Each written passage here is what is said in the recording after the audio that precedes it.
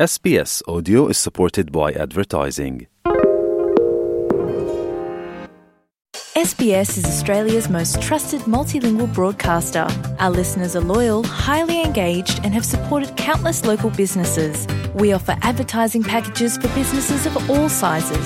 Our experienced sales team will guide you through the process of owning a great campaign. Bring your own ad or have our production team make you something in one of our 68 languages. Start the conversation with your new audience today.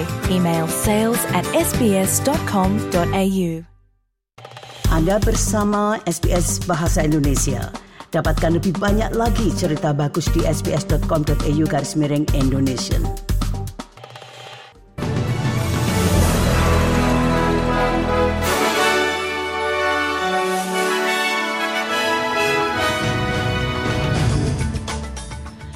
Warta Berita Radio SBS untuk hari Senin, tanggal 21 November. Sari berita penting hari ini, tuduhan eksportir batu bara memalsukan batu bara bersih untuk mendongkrak keuntungan, penyelidikan publik pertama terhadap kejahatan rasial bersejarah di New South Wales dimulai, dan dalam olahraga, undang-undang pelanggaran baru dapat mencabut larangan seumur hidup pemain kriket David Warner. Berita selengkapnya. Kelompok Teals menyerukan perlindungan pelapor yang lebih ketat setelah bocornya informasi baru-baru ini mengenai dugaan pelanggaran di industri batu bara. Anggota Parlemen Independen Andrew Wilkie mengklaim dia diberi ribuan dokumen oleh whistleblower menuduh eksportir batu bara besar telah melebih-lebihkan kualitas batu bara mereka untuk meningkatkan keuntungan dan telah menerima suap. Andrew Wilkie menyerukan penyelidikan parlemen atas tuduhan bahwa industri telah menipu mitra dagang termasuk Jepang, Korea Selatan, China, dan India. Anggota Parlemen Independen Zoe Daniels mengatakan insiden ini adalah contoh utama dari kebutuhan untuk melindungi pelapor ketika menyangkut masalah kepentingan publik. What this says, apart from the fact that evidently we need a parliamentary inquiry into this particular issue, is the importance of protection of whistleblowers. I strongly support Andrew's position and indeed Helen Haynes' position that we need a whistleblower commissioner. Beberapa perusahaan yang disebutkan oleh Andrew Wilkie telah membantah klaim tersebut, termasuk Peabody dan Anglo American. Perdana Menteri Albanese telah melawan penentang rencana undang-undang hubungan industri. Dalam pernyataannya kepada Konfederasi Serikat Buruh Internasional hari ini, RUU tersebut yang ingin disahkan oleh pemerintah sebelum hari Natal berusaha menaikkan upah melalui perombakan kebijakan tempat kerja dan perluasan hak tawar-menawar multi-majikan. Pemerintah federal akan mencari dan mengandalkan dukungan dari Partai Hijau serta senator independen seperti David Pokok dari ACT untuk dapatnya RUU tersebut disahkan sebelum parlemen reses untuk liburan. Dalam pidatonya di Konfederasi Serikat Buruh Internasional, Perdana Menteri Albanese mengatakan masih banyak hambatan untuk meloloskan RUU tersebut. There are those who oppose these changes, those who want to stand in the way of this progress, those who have an ingrained ideological objection to workers being paid fairly for their contribution, who somehow believe that the only way to grow... Bendahara federal mengatakan solusi untuk harga energi Australia yang melonjak akan tiba pada akhir tahun ini. Dr. Jim Chalmers mengatakan pemerintah akan membahas biaya energi dengan produsen dan bisnis lain dengan maksud untuk memberlakukan pemicu intervensi peraturan di pasar sebelum Natal. Dr. Chalmers menyalahkan kenaikan harga listrik pada perang Rusia di Ukraina dan mantan pemerintah, tetapi mengatakan pemerintahnya berusaha mencari solusi untuk mengurangi tekanan terhadap rumah tangga Australia. There's a lot of complexity here. There are a lot of considerations to weigh up. We have made it very clear that we are interested in a temporary, meaningful, responsible, sensible intervention in the energy market to help take the sting out of some of these high energy prices. Audiensi publik pertama dalam penyelidikan penting atas kasus pembunuhan terhadap orang-orang LGBTIQ+ di New South Wales telah dimulai hari ini 21 November. Sedikitnya 88 laki-laki homoseksual terbunuh antara tahun 1976 dan 2000 bertepatan dengan peningkatan kejahatan kebencian gay yang dilaporkan selama epidemi AIDS tahun 1980-an. Sebagian besar kekerasan itu terjadi di gay beats, yaitu daerah yang sering dikunjungi oleh pria homoseksual. Berbicara pada penyelidikan, sejarawan, akademisi, dan pria gay Gary Waterspoon mengatakan bahwa sebelum negara mendekriminalisasi perilaku homoseksual pada tahun 1984, kekerasan terhadap kaum gay jarang dilaporkan. You certainly wouldn't go to the police to report it. Otherwise, they'd want to know what you were doing there at that time. And your name would then be known to the police as someone, why were you there, and you were potentially...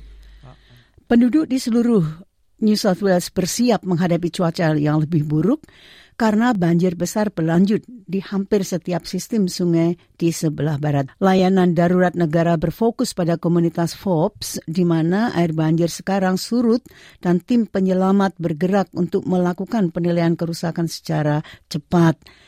Perhatian juga lebih jauh ke hilir di Gondobolin, di mana puncaknya diperkirakan terjadi pada hari Rabu di tengah banjir yang berkepanjangan dan memecahkan rekor.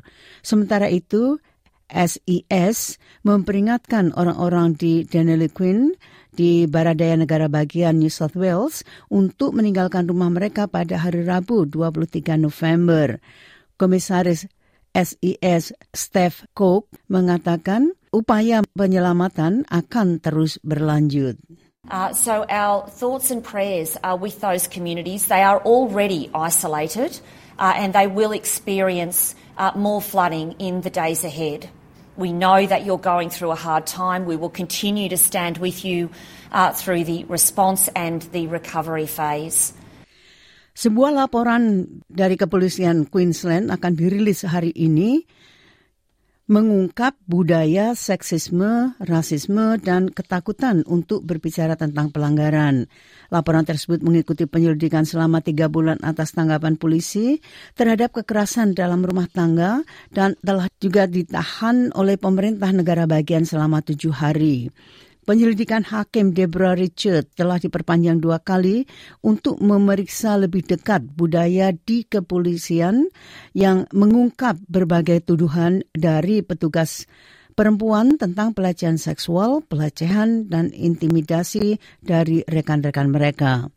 Laporan akhir diharapkan akan sangat kritis terhadap kegagalan Komisaris Polisi Katarina Carroll untuk meningkatkan standar profesional dan meminta pertanggungjawaban perilaku sejak dia mengambil peran tersebut pada tahun 2019.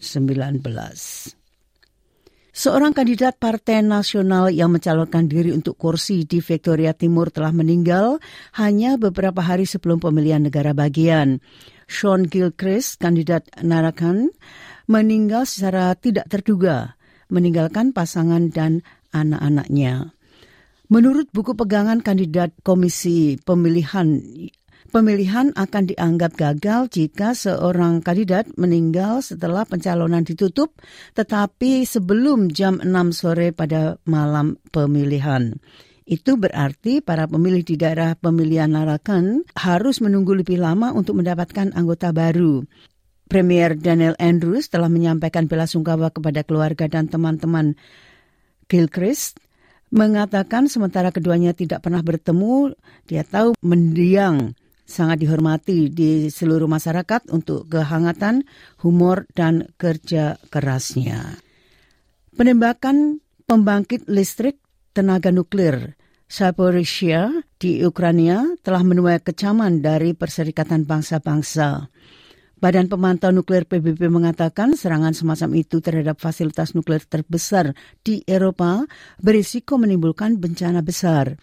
Lebih dari selusin ledakan telah mengguncang pabrik yang dikendalikan Rusia selama akhir pekan, menurut Badan Energi Atom Internasional. Moskow dan Kiev saling menyalahkan atas penembakan itu, seperti yang telah mereka lakukan berulang kali dalam beberapa bulan terakhir setelah ledakan sebelumnya. Hari ini dari Sharm el-Sheikh, Kompas.com melaporkan bahwa walau ada perdebatan sengit, COP27 berakhir sepakati dana kerugian dan kerusakan. KTT Iklim COP27 berakhir dengan kesepakatan menciptakan dana kerugian dan kerusakan guna membantu negara-negara miskin yang dilanda bencana iklim pada hari Minggu kemarin itu. Kesempatan itu dipuji secara luas sebagai kemenangan untuk menanggapi dampak buruk pemanasan global yang sudah terjadi di negara-negara yang rentan. Meski tercapai kesepakatan dana untuk membantu negara-negara miskin, masih ada banyak pihak yang menyesali kurangnya ambisi dalam mengatasi emisi yang menyebabkan perubahan iklim. Sementara itu, Republika.com melaporkan bahwa bakal calon presiden Anies Baswedan menghadiri Jalan Sehat bersama ribuan warga Ciamis, Jawa Barat hari Minggu kemarin. Jalan santai itu dimulai di depan pendopo Ciamis dan ini merupakan rangkaian HUT ke-11 Partai Nasdem sekaligus menjadi ajang sosialisasi bagi mantan Gubernur DKI Jakarta tersebut. Anies menjadikan momen tersebut untuk memperkuat ketokohannya sebagai putra Jawa Barat. Di hadapan ribuan warga yang memadati alun-alun Kabupaten Ciamis, Anies menceritakan mengenai asal-usul dirinya beserta keluarga, bahwa Anies lahir di Kuningan, namun neneknya orang Ciamis. Sementara itu, Antara Online melaporkan bahwa Profesor Universitas Indonesia Lydia Freyani Hawadi mengatakan Hari Anak Sedunia yang diperingati setiap tanggal 20 November mengingatkan orang tua akan pentingnya pemenuhan hak-hak anak atas pendidikan.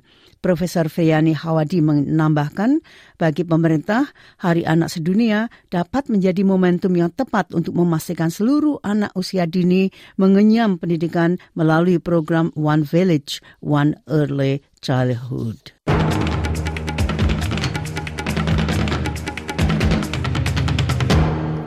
Nah, dari berita olahraga, kriket Australia telah menyetujui perubahan kode etiknya, memungkinkan David Warner untuk mencoba dan membatalkan larangan kepemimpinan seumur hidupnya.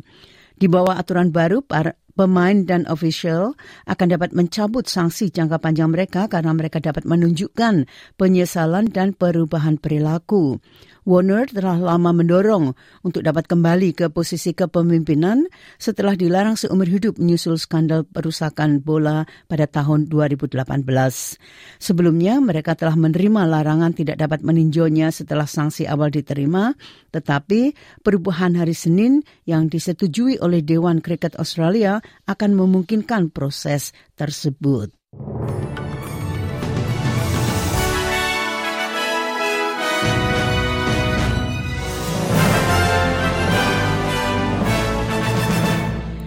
Nah, sekali lagi sari berita penting hari ini, tuduhan eksportir batubara, memasukkan batubara bersih untuk mendongkrak keuntungan, penyelidikan publik pertama terhadap kejahatan rasial gay bersejarah di New South Wales dimulai, dan dalam olahraga, undang-undang pelanggaran baru dapat mencabut larangan seumur hidup pemain kriket David Warner. Sekian Warta Berita Radio SBS untuk hari Senin tanggal 21 November.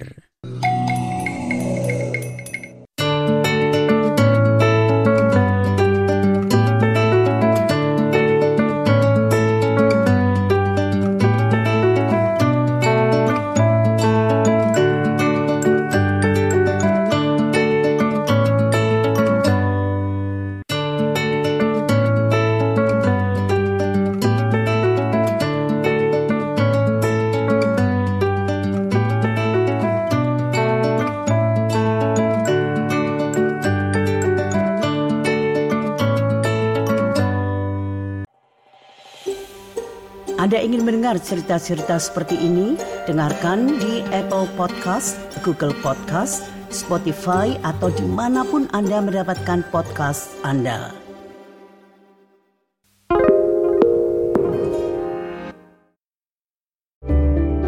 Need a few minutes to reset? Great Minds is a podcast from SBS that guides you through different meditation styles from around the world. Listen wherever you get your podcasts.